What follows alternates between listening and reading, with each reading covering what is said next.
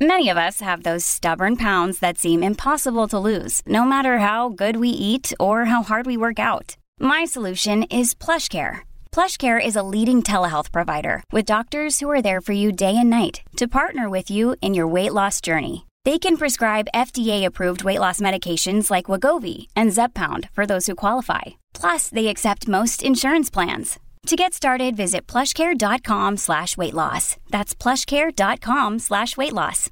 Welcome to Mind Love, episode 76. Today's episode is all about how to stress less and accomplish more through meditation. We've lost the ability to be fully present right here, right now. And the thing that's doing that is all those open windows.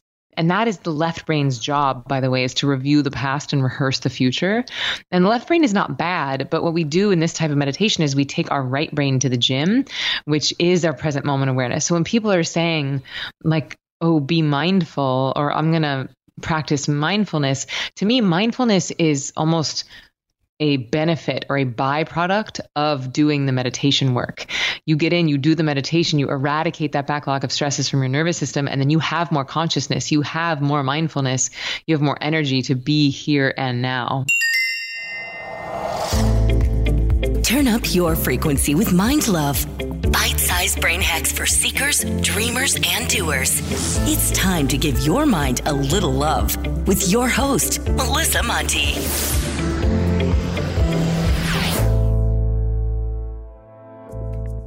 Hi, friends and wild women. First things first, if you haven't yet subscribed, please press the subscribe button. It really helps with the growth of the show. And if you love the show and really want to show your support, please support one of my amazing sponsors or leave a 5-star review. I'm so grateful for all of you that took the time to leave reviews last week. My favorite review of the week came from Kachele. These review names are kind of made up, so I might not be pronouncing them right. She says, "In love, I am obsessed. I came across this podcast when I really needed it the most. Melissa's voice is so soothing and she makes everything so easy to understand. This podcast feeds my soul." Honestly, that review fed my soul, so thank you. I am excited for today's episode because the topic was much needed for me, and I know it will be for many of you out there as well. We are going deep into meditation. Over the last few years, I've really tried making meditation a habit, and about a year ago, it finally stopped feeling like such a struggle and just became part of my routine. But because I'm human, I fell off the wagon last month and was missing more days than I was actually meditating. And I have to say, I could feel it. My brain wasn't working the same way it was before. I was getting more distracted, less motivated, and as crazy as it sounds, things just weren't flowing into my life quite as well as they had while I was meditating regularly.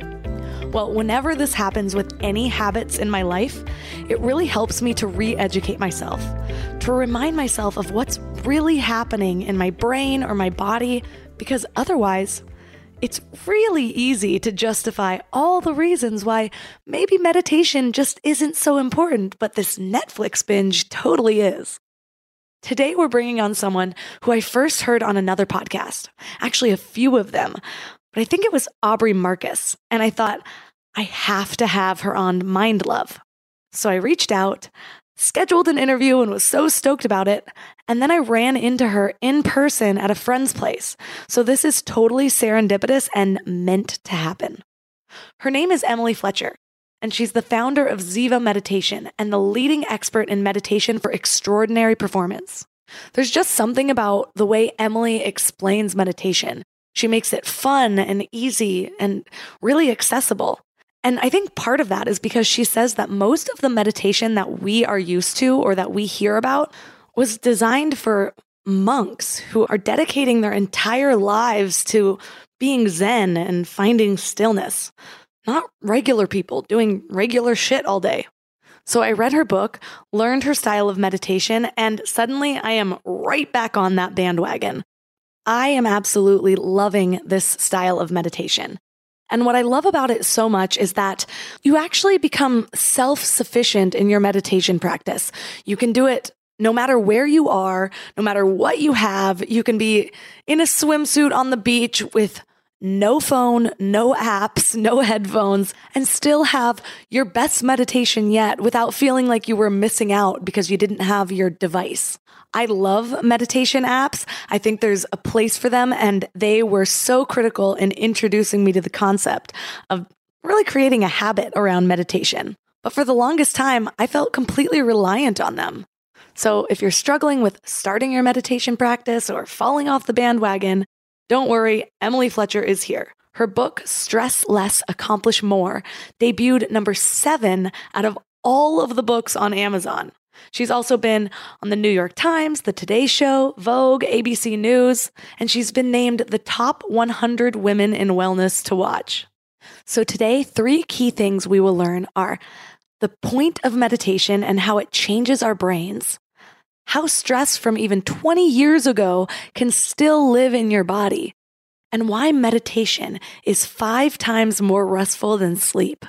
Before we dive in, I want to share the easiest way to start each day with a positive mindset. Thousands of other wild women are loving my daily morning Mind Love emails. They're short daily reminders of your own beauty, magic, and power that are the perfect addition to your morning routine. Just visit mindlove.com and sign up right there on the homepage. Or if you're out and about, just text the word morning to 33777. That's morning to 33777. You'll get some amazing free gifts when you do. First, you'll get a really cool free booklet of Power Lists based on proven principles from the most successful people to automate your best self. Plus, you'll get a free guided affirmation meditation. It's set to a magical binaural frequency known as the miracle tone, which is known to make you a magnet for love, health, and abundance. The layered affirmations perfectly tune your frequency for personal transformation. Go to mindlove.com to sign up, or if you're out and about, just text the word morning to 444-999. That's morning to 444-999. And now let's welcome Emily Fletcher to the show. I am so stoked to be here. So to start out, what's your story and how did you become so interested in meditation?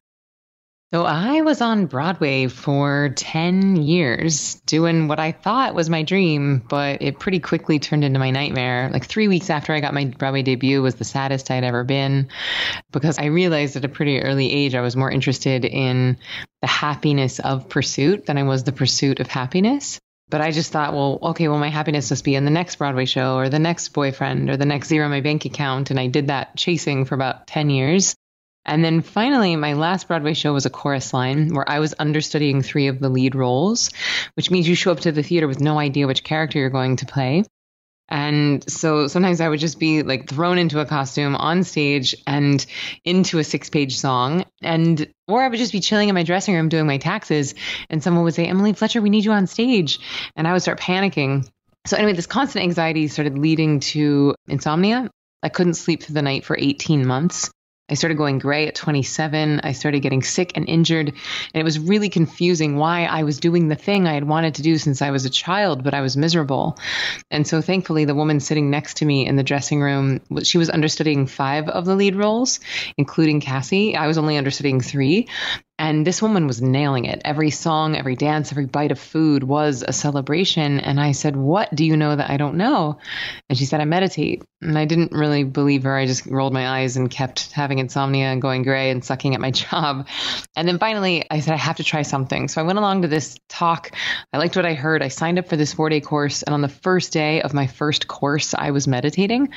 I didn't know what that meant, but I was in a different state of consciousness than I had ever been in before. And I liked it.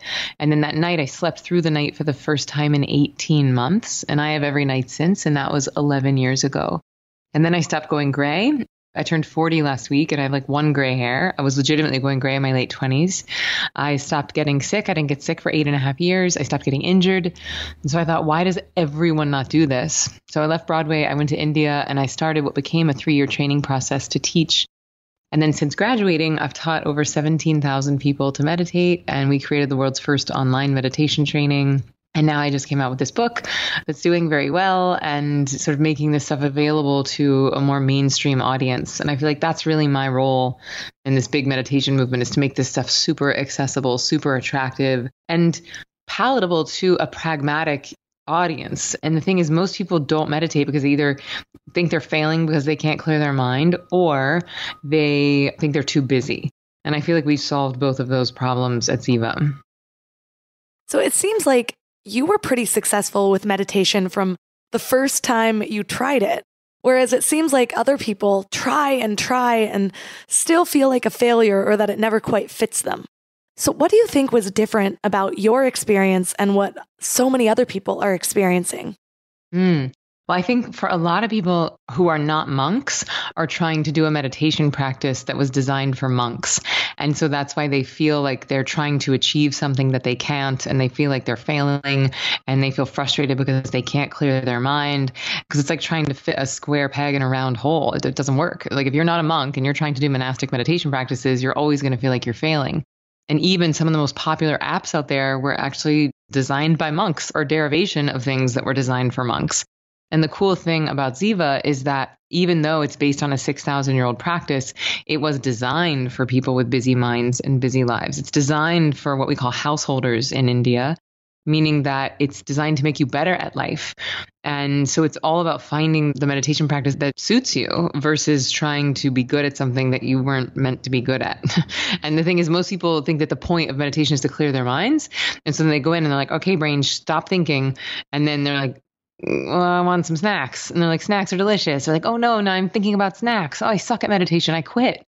And that's the beginning and the end of most people's career. And it makes me sad because they potentially rob themselves of a lifetime of better performance and bliss and fulfillment because they're judging themselves based on misinformation.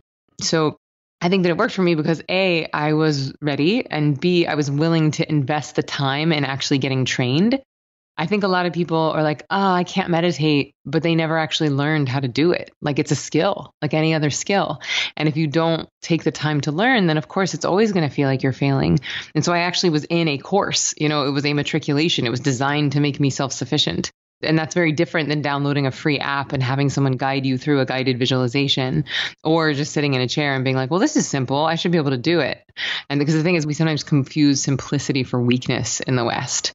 And I think that the power in this practice comes from the simplicity. It's the opposite of weak. I felt the same way when I first started meditating.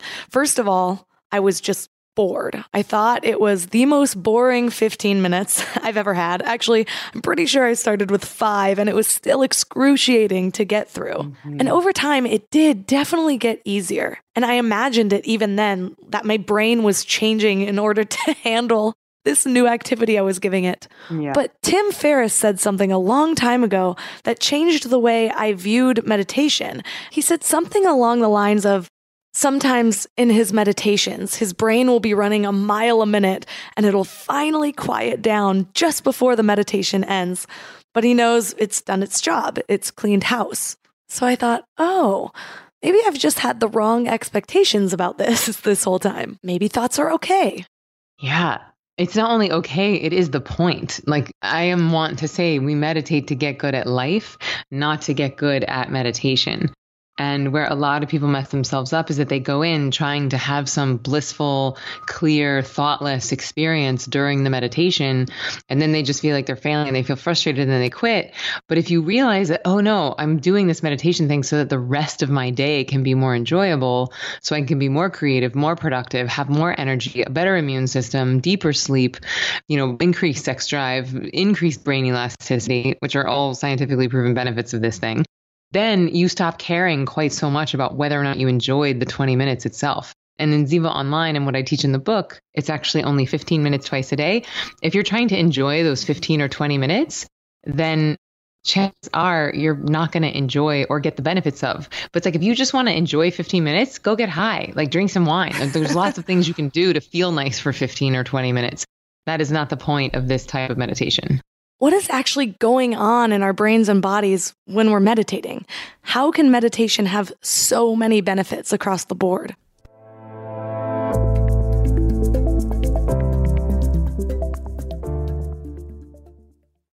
And if this is your first time giving your mind a little love, I have a few goodies for you. First, don't forget to subscribe so you never miss an episode. And second, sign up for the Morning Mind Love. Think of it like a weekday oracle from your highest self to help you start each day with a positive focus. Plus, you'll get 2 gifts absolutely free: a 30-minute binaural meditation and 30 days of journaling prompts to help you remember who you truly are. So join over 9,000 people and go to mindlove.com to sign up, or text the word morning to 33777. We're all here just trying to live our best lives, right? And while you're here listening to a podcast, you might feel like you're on the right track, but then you visit family, or you have a work deadline, or something unexpected comes up and you're all stressed out and it feels like all the work is out the window. That's why it's so important to consciously curate what you can control, like who you surround yourself with, what you watch, what you listen to. So I'm going to add another podcast to your toolbox, The Dr. John Deloney Show. He has a PhD in counseling and has been sitting with hurting people for 20 years. He shares practical advice for everything from how to connect with people, how to face depression, overcome anxiety, and learn just what it means to be well. But what's really cool about his show is you can even leave a voicemail or send an email, and he'll address your topic or question about mental or emotional help on the show. So no matter what you're going through, the Dr. John Deloney Show is here for you. Listen to the Dr. John Deloney Show wherever you get your podcasts, or follow the link on the website.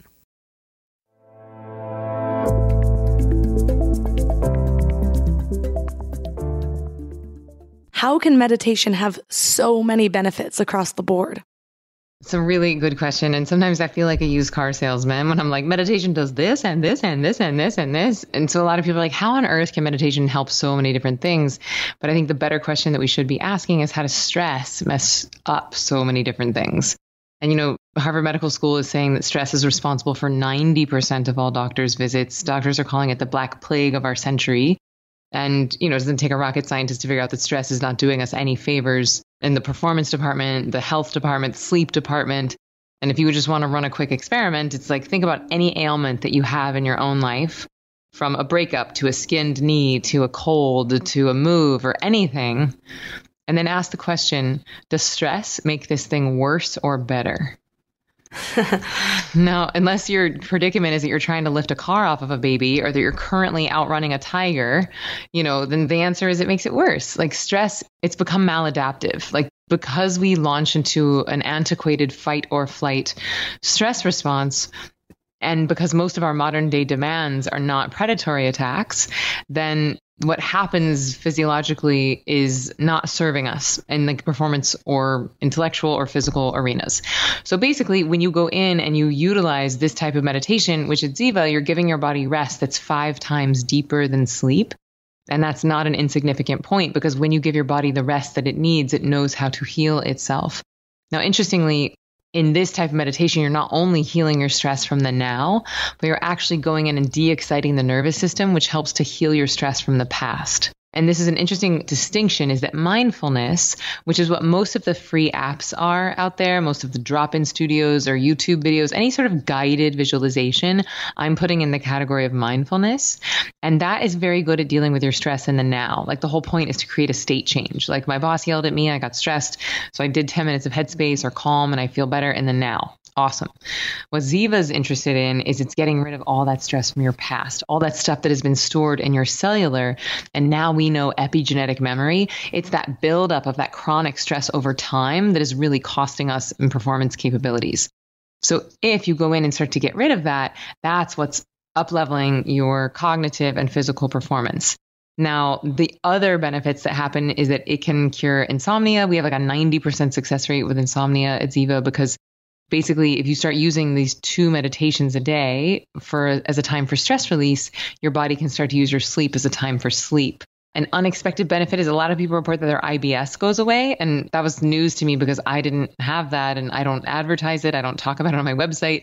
But I'd say it's like our number 3 benefit that people report is like, my IBS went away. That's irritable bowel syndrome. And so to really fully understand like why meditation can create all these benefits, we really want to understand what stress is doing physiologically to the body. And basically, if a tiger were to jump out and attack you, your digestion would flood with acid to shut down digestion, because you need all of your energy to fight or flee the tiger. That same acid will seep onto your skin, so you don't taste very good if you get bitten into by the tiger. Bladder and bowels evacuate, adrenaline and cortisol levels increase, immune system goes to the back burner, all so that you can have the greatest chance of survival from this predator. So it's very useful if your demands are tiger attacks. But in our modern day society, our demands are deadlines and emails and Instagram followers and traffic and in-laws and all of that. So the fight or flight thing has become maladaptive. And so if you've been running around in this low-grade chronic fight or flight, and you've been having that acid drip of adrenaline and cortisol in your digestive system, that over time can lead to inflammation. And chronic inflammation is the basis of all chronic disease. And so if you go in and you get rid of those acidic stress chemicals like adrenaline and cortisol, and you start flooding the brain and body with dopamine and serotonin, which are alkaline in nature, then you can create a trigger of like healing benefits. So curing IBS is one of them, but that decrease in inflammation can change everything from arthritis to skin elasticity to skin issues to even over time, like brain degenerative diseases. We know that inflammation is not helping them. So I'm not claiming that meditation can single-handedly cure any of these things. But what I am suggesting is that if you decrease your baseline level of inflammation, you're going to set your body up to be able to run its own healing mechanisms in the way that nature designed. Also, if your immune system isn't constantly preparing for a tiger attack, then it can clean house and function as it was designed. So your immune system just becomes stronger to help with almost any ailment. Oh, the other quick thing is that it can also reverse your body age by somewhere between 8 to 15 years. And that's because we know that stress shortens the telomeres, which is like little casings at the end of your chromosomes. And so as they weaken and shorten, it has a direct impact on your body age and your death date. And so with meditation, we can strengthen and lengthen those telomeres, which can help reverse body age. I don't think most people really understand how much our bodies hold on to stress. They view it more like a moment-to-moment thing, or maybe you can still be stressed out from something that happened yesterday or last week, but only if that issue is still prevalent in your life. But in reality, it's almost more transactional. If you develop a certain amount of stress and you haven't released that, your body can be carrying it for years and even building it up with current stressful situations. So it can overload. Yes, that's exactly right. Like sleep is not a deep enough form of rest to handle the level of demand that most of us are under in this modern day and age. You know, we're eating food that isn't food. We're looking at lights that aren't light. You know, we've got computer screens instead of sun in our eyes all day. We are going to bed way past sun going down. We sleep way past sun going up. We're in planes and trains and automobiles and cigarette smoke and pharmaceuticals in our water. And, you know, it's like, and it sounds really scary. And some of it is really scary. But so basically all of those things that I just mentioned are asking your body to adapt. It's burning up what I call adaptation energy. And if you're burning up your adaptation energy at that rate, just sleeping is not really going to cut it if you really want to maximize your performance capabilities. And to your point about the body like storing old stresses, there's a phenomenon called premature cognitive commitments, or PCCs. And basically, anytime you've ever launched into a fight or flight stress reaction, it's left a little open window on your brain machine. And so what the meditation does is that it goes in and, well, first of all, in order to survive, we have to minimize those windows, you know, and that's why you think that the dog that barked in your face when you were 10, it's no big deal now, because it left an open window on your brain machine. But then in order to survive, you minimized it. And by the time the average human is 20 years old, we have approximately 10 million of those premature cognitive commitments in our brain. So it's like 10 million open windows that are just wasting our mental and physical energy. So what we do with the meditation is it goes in and it maximizes that window so that you can click X and get rid of it. And then the cool thing is that once it's gone forever. And it takes time. It's not a quick fix. But after a couple of years of meditating, you start to have like significantly more energy because you're not constantly reviewing the past or rehearsing the future. That's such a good example, given that we just had to both restart our computers because there were too many windows open. Boom. That's exactly right. This is our second Skype recording. I had a bunch of Zoom calls this morning, and I think it was slowing down the computer. And if you think about it, like remember last time you read a book and you maybe read like half a chapter and they're like, wait, what did I just even read? Or you pick up your phone to check the weather and then you go down an Instagram hole and you're like, wait, why did I even pick up my phone? Or you're at a party having a conversation with someone and you're too busy scanning the room to see if there's anyone more interesting that you can't even hear what they're saying. It's like we've lost the ability to be fully present right here, right now. And the thing that's doing that is all those open windows. And that is the left brain's job, by the way, is to review the past and rehearse the future. And the left brain is not bad, but what we do in this type of meditation is we take our right brain to the gym, which is our present moment awareness. So when people are saying like, oh, be mindful, or I'm going to practice mindfulness, to me, mindfulness is almost a benefit or a byproduct of doing the meditation work. You get in, you do the meditation, you eradicate that backlog of stresses from your nervous system, and then you have more consciousness, you have more mindfulness, you have more energy to be here and now, which is how I would define mindfulness, the art of bringing your awareness into the present moment. And you can sort of white knuckle that and make yourself come back, which is a little bit more rigid and monastic. Or you can do this sort of householder practice, eradicate the stress from your nervous system, and then just innocently and spontaneously be more mindful and more present, which I think is just more fun. How come sleep isn't as deep of a rest as meditation? You'd almost think it would be the opposite, since you're laying there unconscious for 8 hours versus seated awake for 15 minutes. So what is different about the way sleep and meditation works differently in our brains and our bodies?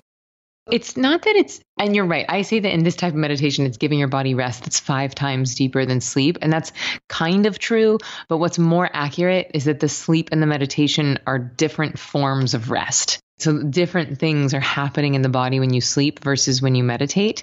And so if we want to understand that, we can go back into the saber-toothed tiger example and say it's 10,000 years ago, a tiger's roaming around and it's time for you to go to sleep. And so if you've ever watched someone as they fall asleep, in the beginning, their breathing is normal. And when their brain clicks over into sleep state, their breathing changes. And suddenly it's...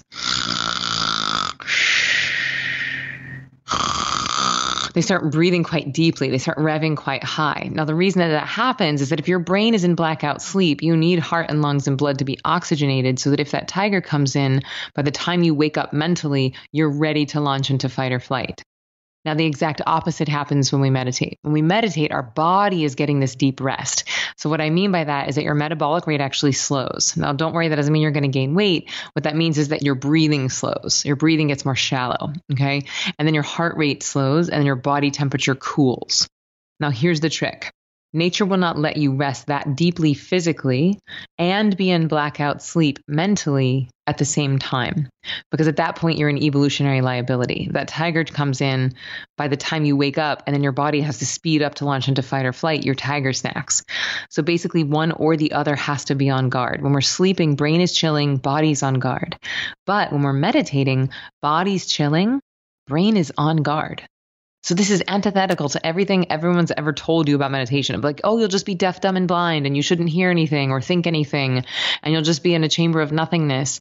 And when I share this to people, I find that they find it really liberating because they realize like, oh, meditation is not supposed to make me deaf. Like I still will hear. As a matter of fact, your eardrums work really well. It's almost like you have spidey senses when you're meditating.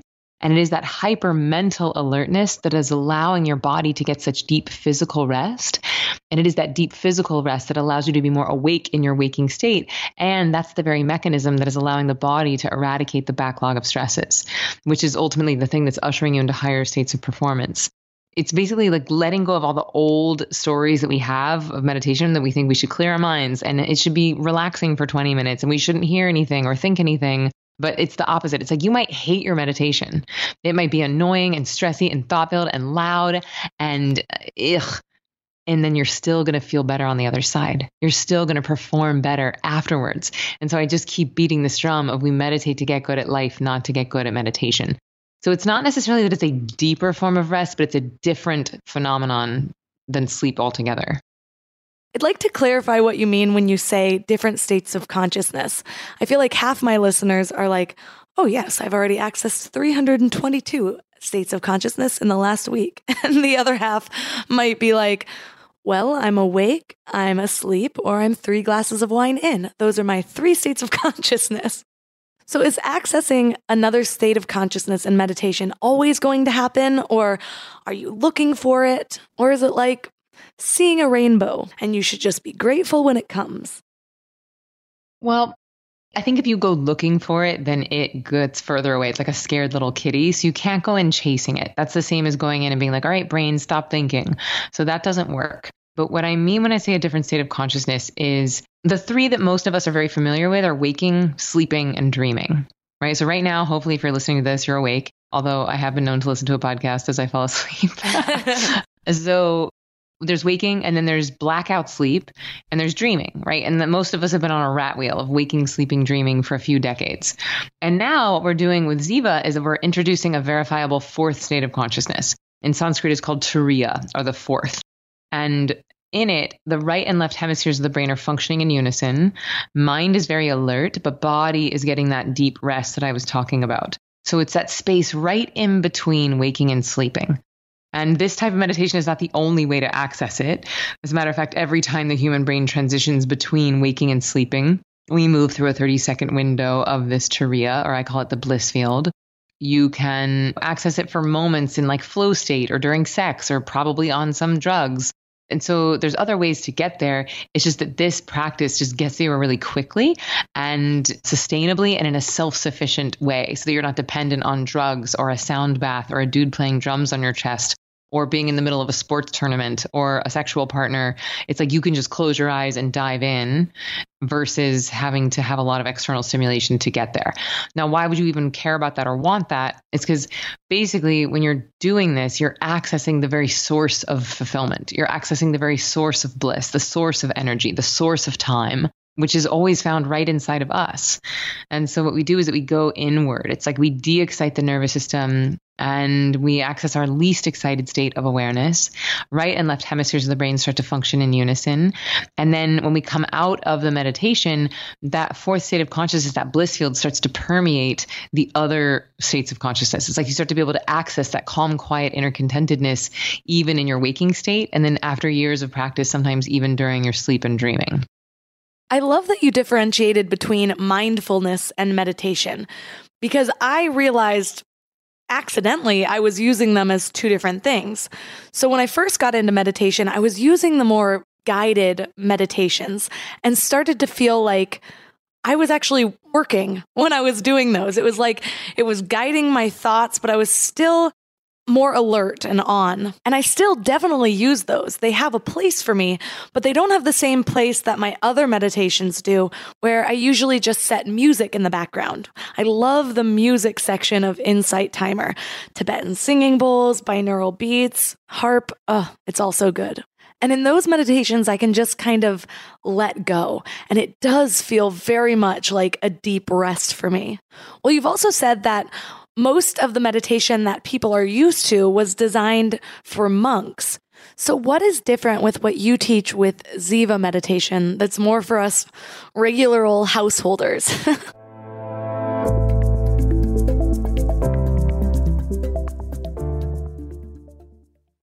I'm constantly sharing with my clients to stop searching in life and instead start aligning.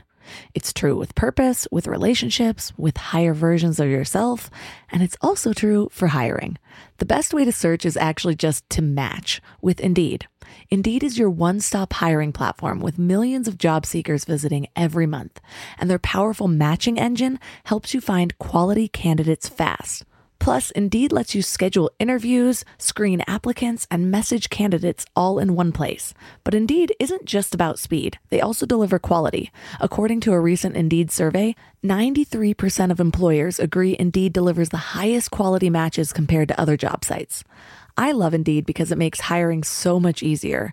I'm all about alignment in all areas of my life, and that includes people I hire to work in my business. So I need a hiring partner that makes it simple to find candidates with the right skills. And that's Indeed. And what's really cool is Indeed's matching engine gets smarter the more you use it, learning from your preferences and over 140 million qualifications. Plus, I love that I can do all my hiring in one place. It's just one less thing to keep track of between all of the other things. So join over 3.5 million businesses worldwide who rely on Indeed to find great talent fast. And listeners of this show will get a $75 sponsored job credit to get your jobs more visibility at Indeed.com/mindlove. Just go to Indeed.com/mindlove right now and support our show by saying you heard about Indeed on this podcast. Indeed.com/mindlove. Terms and conditions apply. Need to hire? You need Indeed. And now for another episode of Lies We've Been Told About Our Health. We've all heard we need 8 glasses of water a day, right? Well, hydration isn't actually about water intake. It's about the balance of water and electrolytes so that our bodies are actually absorbing the water instead of just passing it through. A lot of people go for those sugary sports drinks, but let's be real, those do more harm than good. I've found a better solution. Element. It's a zero sugar electrolyte drink that's all about effective hydration. Each pack gives you essential electrolytes like sodium and potassium without the unnecessary additives found in other drinks. The team behind Element includes experts in biochemistry and nutrition, so they really know what they're doing. And it's not just for everyday use either. Elite athletes and teams, Olympic weightlifters, CrossFit champions, Navy SEALs, all rely on it too, which to me says a lot about its effectiveness. Here's what makes them really unique. They recently launched a hot chocolate line with flavors like chocolate mint, chocolate chai, and chocolate raspberry. Ever since I went alcohol-free, I've been really intentional about luxurious, health-focused drinks, so I can sit back and unwind while actually doing good for my body. And the Element chocolate chai is great for relaxing in the evening or warming up after winter sports. And you can try Element totally risk-free. If you don't like it, you'll get your money back, no questions asked. Receive a free Element sample pack with any order when you purchase through drinkelement.com/mindlove. That's drinklmnt.com/mindlove to get a free starter pack with any order.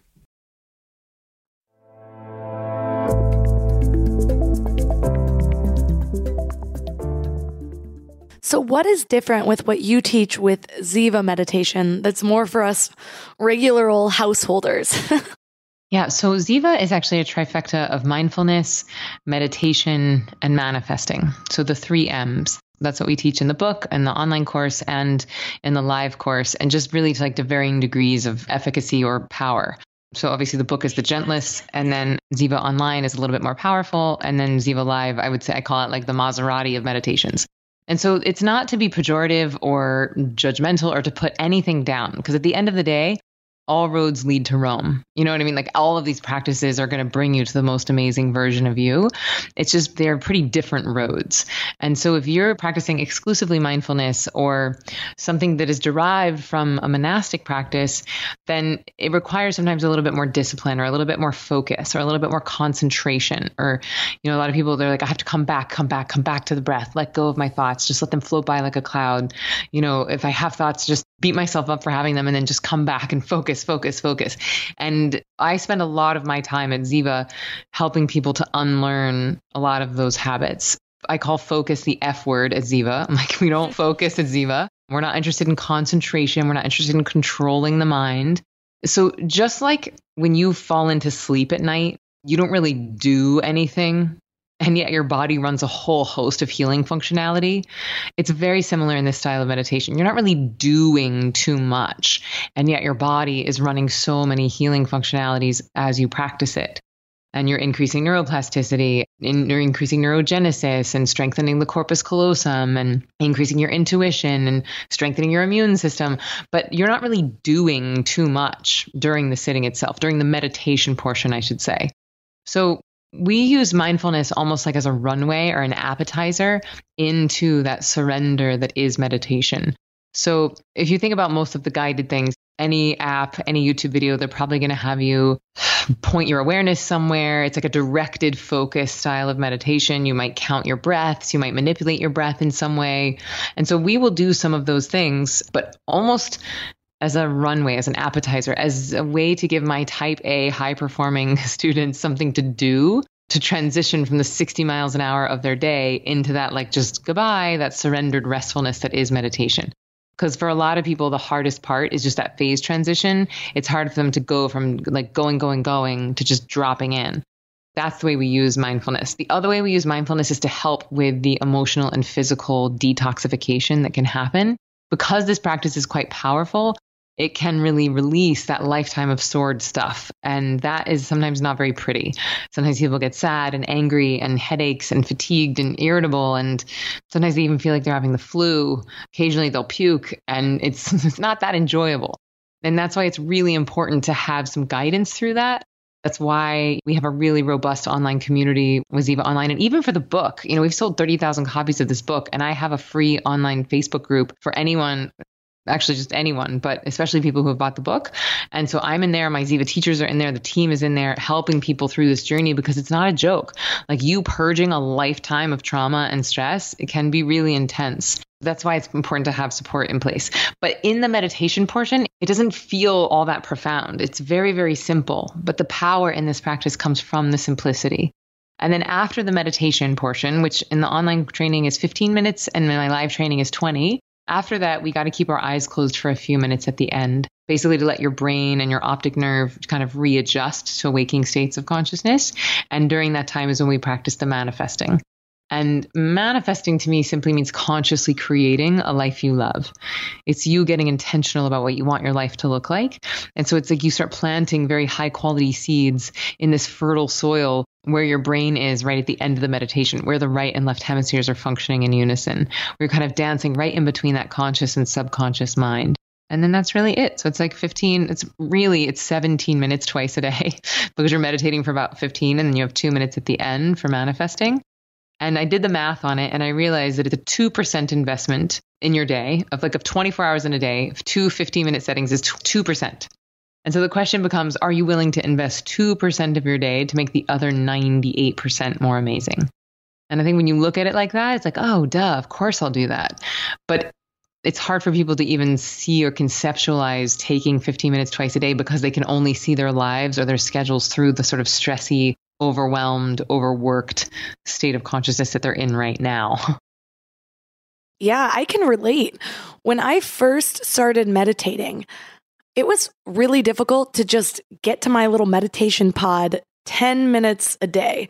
And I remember just counting down the last 5 minutes or constantly opening my eyes to check the clock.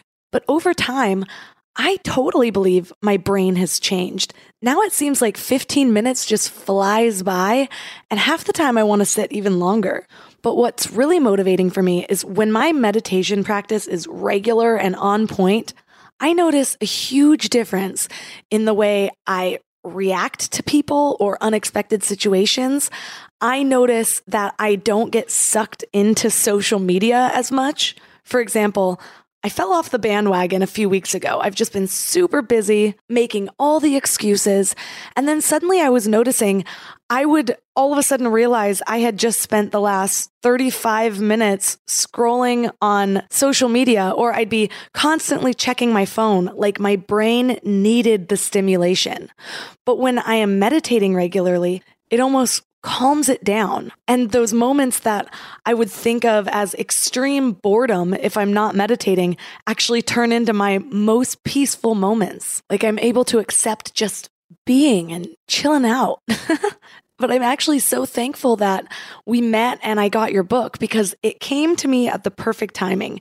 It's almost like I needed a revamp in my meditation practice. And the way my brain works is it's just so helpful if I really understand the science and the why, what's actually happening beyond just theory. Do you get that a lot? Yes, I do. And I love hearing this. If people are like, I used to meditate and it was hard, it was frustrating. And now that I understand the science behind what it's actually doing, it's like, duh, of course I'm going to meditate.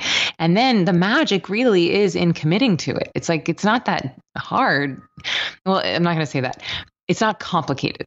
Right? It's like, if you do it, your life is going to get better. Period. The end. It's like, no one's ever been like, God, I really regret meditating. I wish I didn't spend those years meditating. Like, you've never heard anyone say that ever.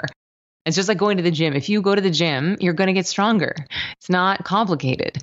But what we have to get over is all of our stories and our lies that we tell ourselves. We have to get over our attachment to mediocrity and our illusion of safety in maintenance. And those are sometimes hard habits to break. And sometimes we're scared of how powerful we are. It's scary to know just how much agency we have over our own lives and how much divinity we hold inside of ourselves. And I think that really that's what meditation unlocks. So I'm really happy to hear that that's been your experience.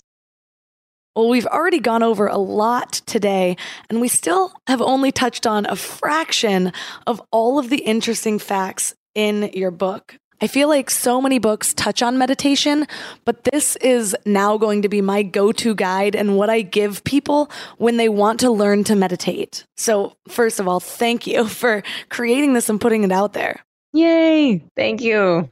I will recap the entire technique for the listeners out there, but before I do, I want to get a little clarity on the mantra. What you recommend in your book is to have a mantra, and it's not an affirmation or a full sentence, it's one word. In the book, you provide a universal mantra, which I really think was a great choice, but it's the word one.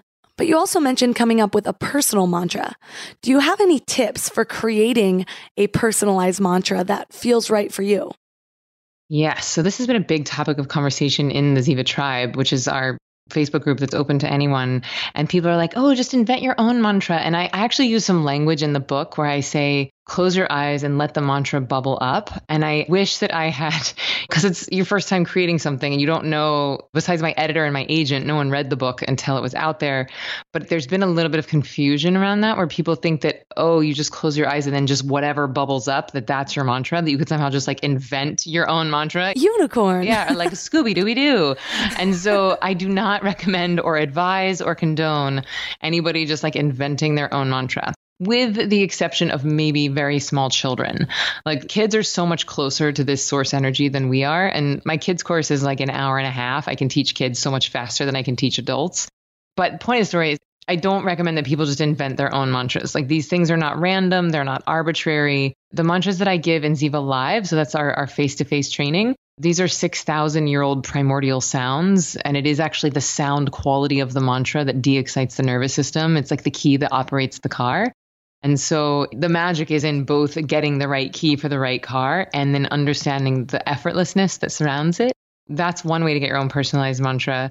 And then I gave, as you said, like a universal mantra in the book, and that's by design. So remember when I was talking about the whole detox process that happens for people? Like I gave a universal mantra that I thought would be safe enough and gentle enough for people, no matter where they are on the anxiety spectrum, on the depression spectrum, on the trauma spectrum. And I think it's better to start slow and kind of build your way up. And then in Ziva Online, what I do is that I teach people a protocol on how to choose a mantra from a curated list of what feels most charming. But the thing is, like, once you kind of plant that seed, you want to let it stay underground, because the whole point of them is not to repeat or focus or chant. It's just like putting a key in a car. The point is not to keep grinding the key in the ignition, but you do have to have the right key for the right car. But then once you put the right key in, you let it go. So it's getting a little bit in the weeds, but I don't really recommend that people invent their own mantra. It's like if you really want to dive in and you want your own mantra, you should learn face-to-face with someone, because it's like getting in a Maserati. You're not going to give the keys to a Maserati to a 15-year-old who doesn't know how to drive, because it's not really safe for them or anyone around them. And your friends and family are going to be like, what's going on with you? I don't think meditation is for you. Okay, let's recap. This method of meditation is so simple, yet it encompasses bits and pieces of all of the most powerful parts of meditation. So the first part is mindfulness, and the mindfulness portion only lasts 2 to 3 minutes tops. The whole purpose is just to help you go from chaos mode and actually be able to sink into stillness. In the book, Emily calls this portion "Come to Your Senses," because it's all about getting in touch with our senses. And it's both grounding and really helpful for tuning into the present moment. You go through each of the senses one by one, starting with sound. I think a lot of us have been taught that sound is a distraction and to try to tune it out completely, but that's not really very realistic. So here, what you'll do is you will focus on the most prominent sound that you can hear, and then tune into the softest sound you can hear, the one that's barely there. Then you move to the next sense, the strongest taste in your mouth. Then the lightest taste in your mouth. The strongest scent that you smell. Do you sense any smells that are a little bit more delicate? What do you see, even though your eyes are closed? What's prominent, and then what's subtle? And then finally, what do you feel? Is it your butt sitting on the chair, your feet planted on the ground? Now, what's subtle? Is it the light breeze of the air? the softness of your clothes against your skin. Now, after you've done that, you should be settled into the present moment. And now for the next 13 to 14 minutes is your meditation portion. And here you will focus on your one-word mantra. In the book, she uses the word one. Just softly repeat that in your mind. One, one, one. Now, naturally, you will get off track and your thoughts will start to drift. You'll follow a random train of thought. But the moment you realize you're off track, you just gently guide yourself back to the mantra. One, one, one. After about 15 minutes, you'll start to come out of your meditation. And during this time, your mind is the most fertile. Joe Dispenza talks about these moments. It's right after meditation when you've cleared your mind a little bit, or right when you wake up, or right when you're going to bed, is the perfect time to start manifesting. Now, this is really just creating anchors and focal points in your mind for the things you want to achieve and create in your reality. Focus on the specifics and the feeling of how it would feel if you already had these things in your possession. Envision your life and, most importantly, how it would feel, and try to amplify the feelings of that reality already being created. And then you're done.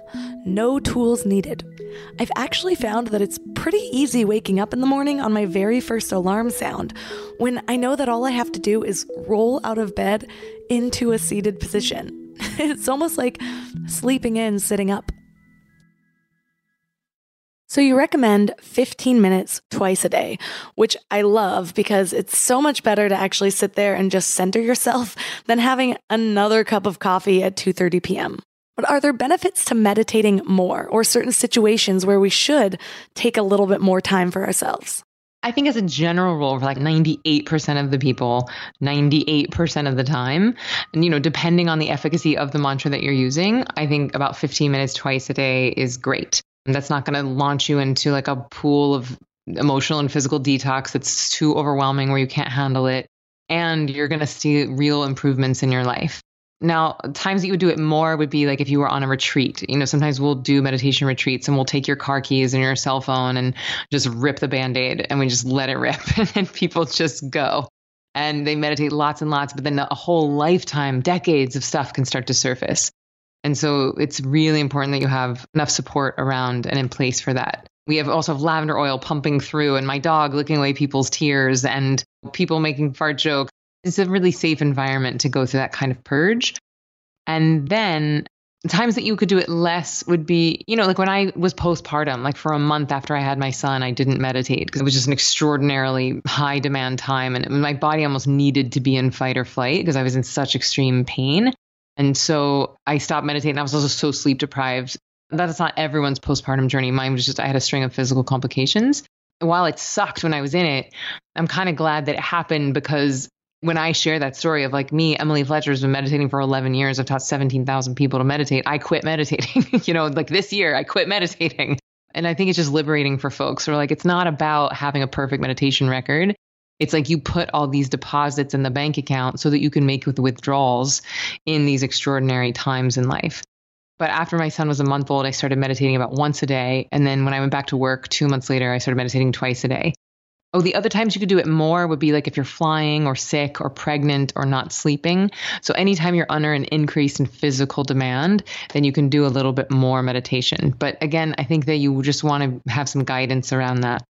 Another point that I find interesting about the Ziva meditation is that you actually don't recommend setting a timer to end your meditation. Mm-hmm. You recommend training your internal clock. Why is that? Is it just to become more self-sufficient in meditation? The thing that now this is specifically for Ziva, right? And because you're using the mantra, because it's so powerfully de-exciting the nervous system and inducing this deep healing rest, if you were to set an alarm to bring you up and out of that, it can create what I call the meditation bends. So you're like in scuba diving, if you come up too fast, you get the bends, which is just basically not letting your body acclimate to the surface pressure of the ocean. And the same thing can happen in meditation. Now, the meditation bends looks like headaches and irritability. And it's basically because you're shocking your optic nerve in your brain, but they don't have pain receptors. So the way that they tell you is about 30 minutes later, you start having headaches and irritability. So in order to avoid that, one thing we don't do is we don't set an alarm, because you don't want to be like dancing on the cusp of some deep state of consciousness and then like, mer, mer, mer, mer, and then right at 15 minutes, it jerks you up and out because it's just too abrupt. They're too alarming. And you're not going to get the full benefits of your meditation if you afterwards for 30 minutes to an hour, you have headaches and irritability. That's like the opposite of the point. And people freak themselves out like, but what if I go long and what if I fall asleep? And so what I recommend is that people set an alarm. So if you're going to do a 15-minute meditation, you can set an alarm for like 22 minutes or even like 19 minutes. Like you can just set it as a safety net or a backup plan so that you're not panicked about the time and so you don't sleep through your whole day of meetings. But it's very, very rare. If you spend the time actually getting trained and your teacher teaches you the difference between sleep and meditation, it's very rare that you fall asleep. I've done like 7,000 or 8,000 meditations and I've fallen asleep maybe once. And so it's possible, but it's very unlikely. Now, a lot of people think that they're falling asleep, and so they think they need an alarm. But what actually they're falling into is that bliss field, that turiya, that fourth state of consciousness, where the body is getting that deep healing rest. What they don't know yet is just that the mind is simultaneously very alert. So you don't really have to be concerned about oversleeping your whole day. So now you have this super successful career, you have a new child, you have a book coming out, you run your own company. How do you handle your stress and overwhelm now compared to that girl who was stressed out, juggling multiple acting roles, going gray at 27?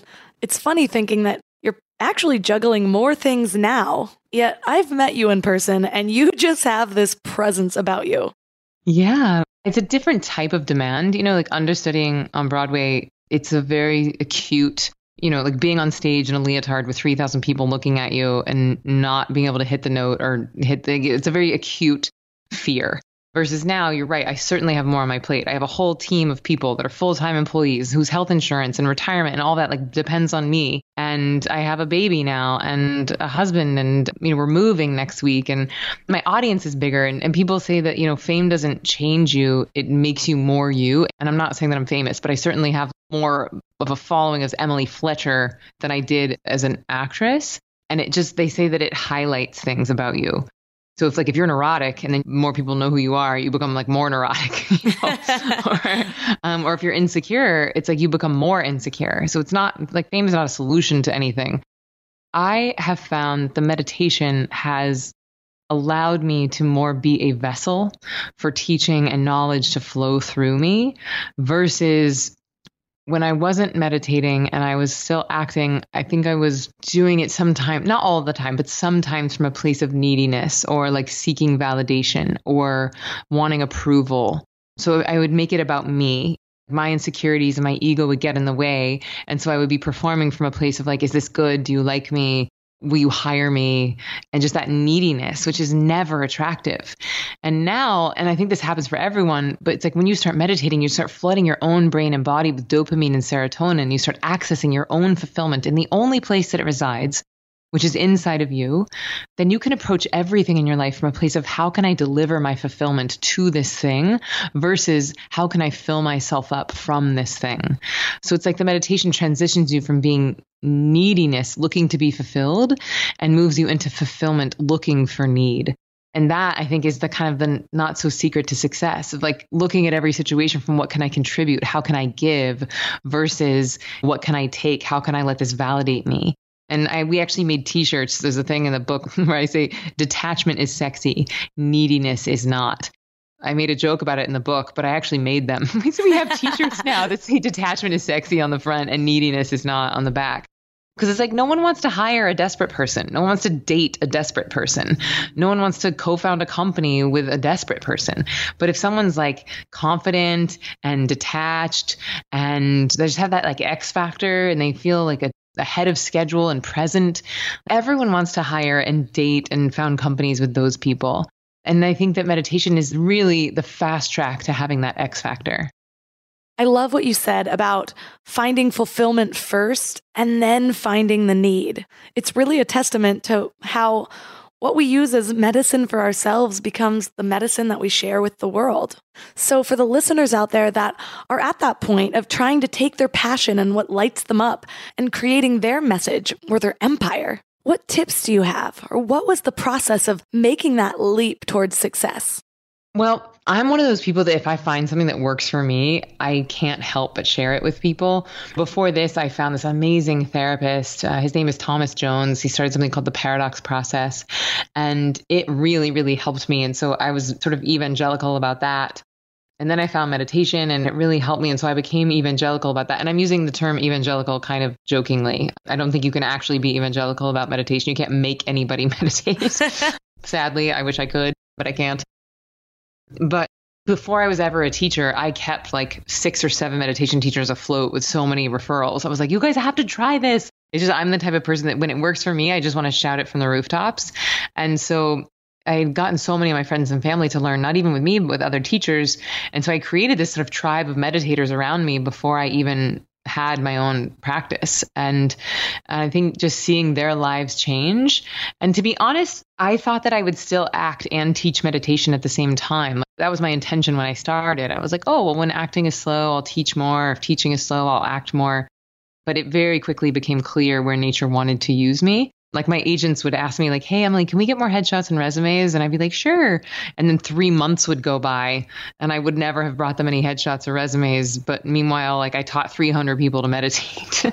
And so finally I just took stock of like where I was actually putting my time and attention. And I was like, oh, it looks like my body already knows what my mind hasn't yet realized. I was voting very clearly with my attention on the meditation. Like I was prioritizing that. And then when I finally like quit acting for real, it was such a dramatic change. Like when I went all in on Ziva, then the return on investment got even greater. And honestly, it never really even felt like I was steering the ship. It was just always trying to listen for how nature wanted to use me. Now, it's a co-creation. I don't believe in total fatalism, but I also don't think that we're controlling things. I think it's 50-50. It's like 50% left brain individuality and 50% right brain totality. And I think real mastery lies in knowing when you're driving and when nature's driving and like when you need to lean in or lean back. And I think that I've gotten pretty good at, and I don't know, I attribute that largely to meditation of like when I need to like hustle and grind and when I need to just surrender and see what shows up. I love that. And I agree completely. I have obviously worked so hard with what I've created at Mind Love, but for the most part, because it's what I love and because I light up when I'm doing it, it hasn't really felt like work.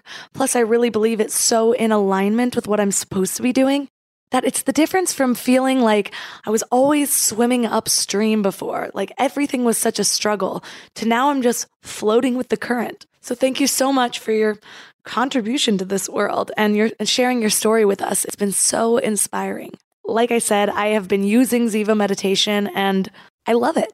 So for the listeners who are also resonating with you, where's the best place to connect?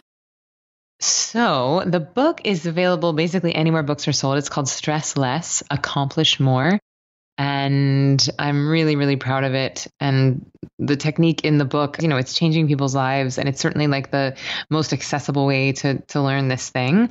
And then if people want to learn about the online training or the live training, you can just go to Ziva, that's Ziva, meditation.com. And you can find both the live and the online trainings there. And then we're all over social media, just at Ziva Meditation. Well, thank you so much again. And listeners, I do highly recommend this book, especially if you want to up your meditation game, you want to understand more, actually finally be able to create a habit. The way Emily explains things in her book is not only interesting and educational, but it's also kind of fun and relatable. Not to mention, she is just such an authentic, real person who lights up a room if you meet her. Oh, thank you so much. That really means a lot. And I'm so glad we got to meet in person. And it's an honor to be on here. Thank you for having me. Thank you all for tuning in for yet another amazing week. All of the links mentioned in this episode are at mindlove.com/076, including the link to Emily's book, Stress Less, Accomplish More. It really is worth the read. As I mentioned earlier, the best ways to support this show are to leave a review, support our sponsors, or share the podcast. So if Mind Love provides value in your life, that is the best way to give back. Also, I'm ramping up my IGTV game. I'm going to be posting a lot more often, so think of them kind of like mini episodes, just targeted to one specific question. You know, bite-sized brain hacks for dreamers, seekers, and doers. Oh wait, that's just my theme song. So definitely find me at MindLoveMelissa on Instagram. I actually set a mini goal to do 30 IGTVs in 30 days, and like 3 days later, I completely lost my voice for like 4 days. So now I've got to hop back on. The 30 days is resetting, but it's going to be fun, so I'll see you there. Thanks for giving your mind a little love today, and I'll see you next week. Thanks for tuning into Your Higher Frequency with Mind Love. Head to mindlove.com for a free gift to keep your vibes up until next week.